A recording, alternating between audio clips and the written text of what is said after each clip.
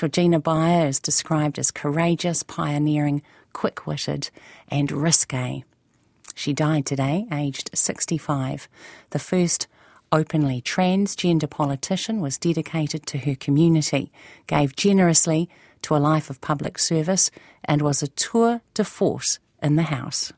I support this bill for all the prostitutes I have ever known who died before the age of 20 because of the inhumanity and the hypocrisy of a society that would not allow them or give them the chance to ever redeem whatever circumstances made them arrive in that industry. This bill, sir, provides some of that protection. This bill, sir, provides people like me at that time with some form of redress for the brutalisation that may happen in a situation when you are with a client and you have a knife pulled on you. That was Georgina Beyer in the House, and former Prime Minister Helen Clark is with us now to pay tribute. Tēnā koe, Helen. Tēnā koe. Thank you so much for being with us this evening. Thank you. So many memories and recollections that you would have of Georgina. Where would you like to begin? Well, I think I was probably responsible for suggesting that Georgina come into Parliament for the Labour Party. Sonia Davies lived in the Wairarapa and was a great champion of Georgina's. And Georgina had shown that she could be elected in the little, sort of district of Carterton. And of course, when she ran in the Wairarapa, she was very popular.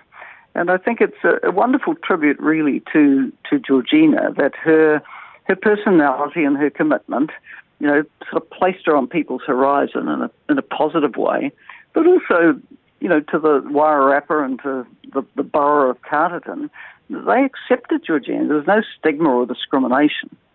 Now, what I admired Georgina for was that before going into politics, she decided she'd better get her past out there so that she wouldn't be subject to rumour and innuendo. So she wrote a book, and the book told all.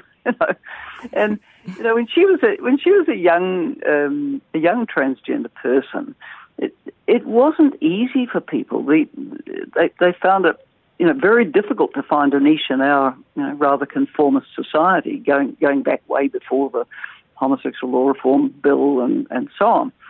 And so Georgina did what I suppose many did, which was go into forms of sex work. She used drugs, but she told it all in the book.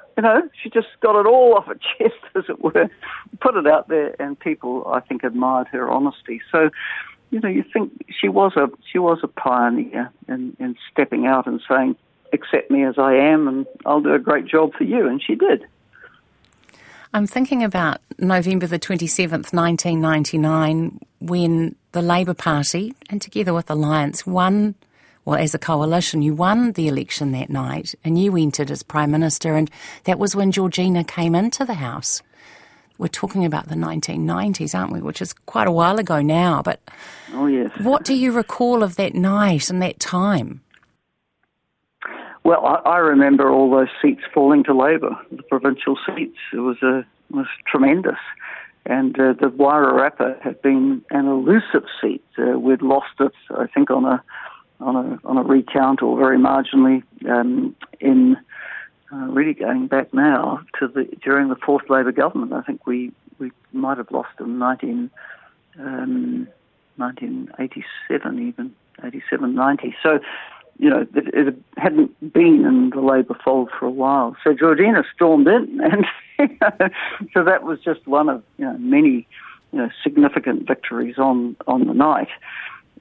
Because I remember Georgina as an MP, she was a very, very good debater, tremendous debating skills, and very witty and sharp-tongued. In fact, it would be a brave opposition MP who would interject on Georgina, because she usually had something up her sleeve about everyone. So, you didn't mess with her. I also remember in those years, I used to have an annual Labour Party fundraising debate in Mount Albert. A lot of electorates to these debates, and you always think, who can I get on the team? Well, Georgina was tremendously popular to have on the team because she was so wicked. Very risque sense of humour. And, you'd have an audience there of, people, a number quite elderly all the way through the age spectrum. And you'd sit there and think, oh, what are people going to think as Georgina let rip with her lines and her jokes? But people laughed and laughed and laughed. They took it all in good spirits. So, those are really happy memories that I have of Georgina. I went to her electorate in support of her campaigns and visited over the years. So you get to know the MPs in your group quite well. And, I'm just grateful for the time she devoted to the cause that I was representing and the work she did. Can you tell us about what Georgina Beyer pioneered? Well, she was the first openly transgender MP anywhere in the world. It wasn't just New Zealand. and that got her a worldwide reputation. And she was, I think looked up to by the transgender community globally. And, really it affirmed that, you should be able to be what you are and not face any discrimination. And it's no one's business, actually, that you may be this, that, or the other. You're there because you're going to do a good job and you want to be accepted on your merits. So this was a brave stance in the 1990s. She became the mayor of Carterton, I think, in 95, and then, of course, elected 4 years later. But this was, early days for that issue, which we hear more about these days, but wasn't so well known back in the mid-late 90s. In fact, could you tell us what New Zealand, or your perspective on what New Zealanders understood about transgender at the time in the late 90s? How do you recall it? No, probably very little. Probably very little. No, I think, but you see, that's the triumph, isn't it? That she was able to stand as openly transgender in the borough of Carterton and then in the Wairarapa, and people said, well, she's doing a good job for our community. So, they didn't dwell on what it was or what the definitions were. They just accepted her, and I'd like to think that that's the best of New Zealand, that you accept people, you don't discriminate. To finish, Helen, how would you describe Georgina Beyer's legacy?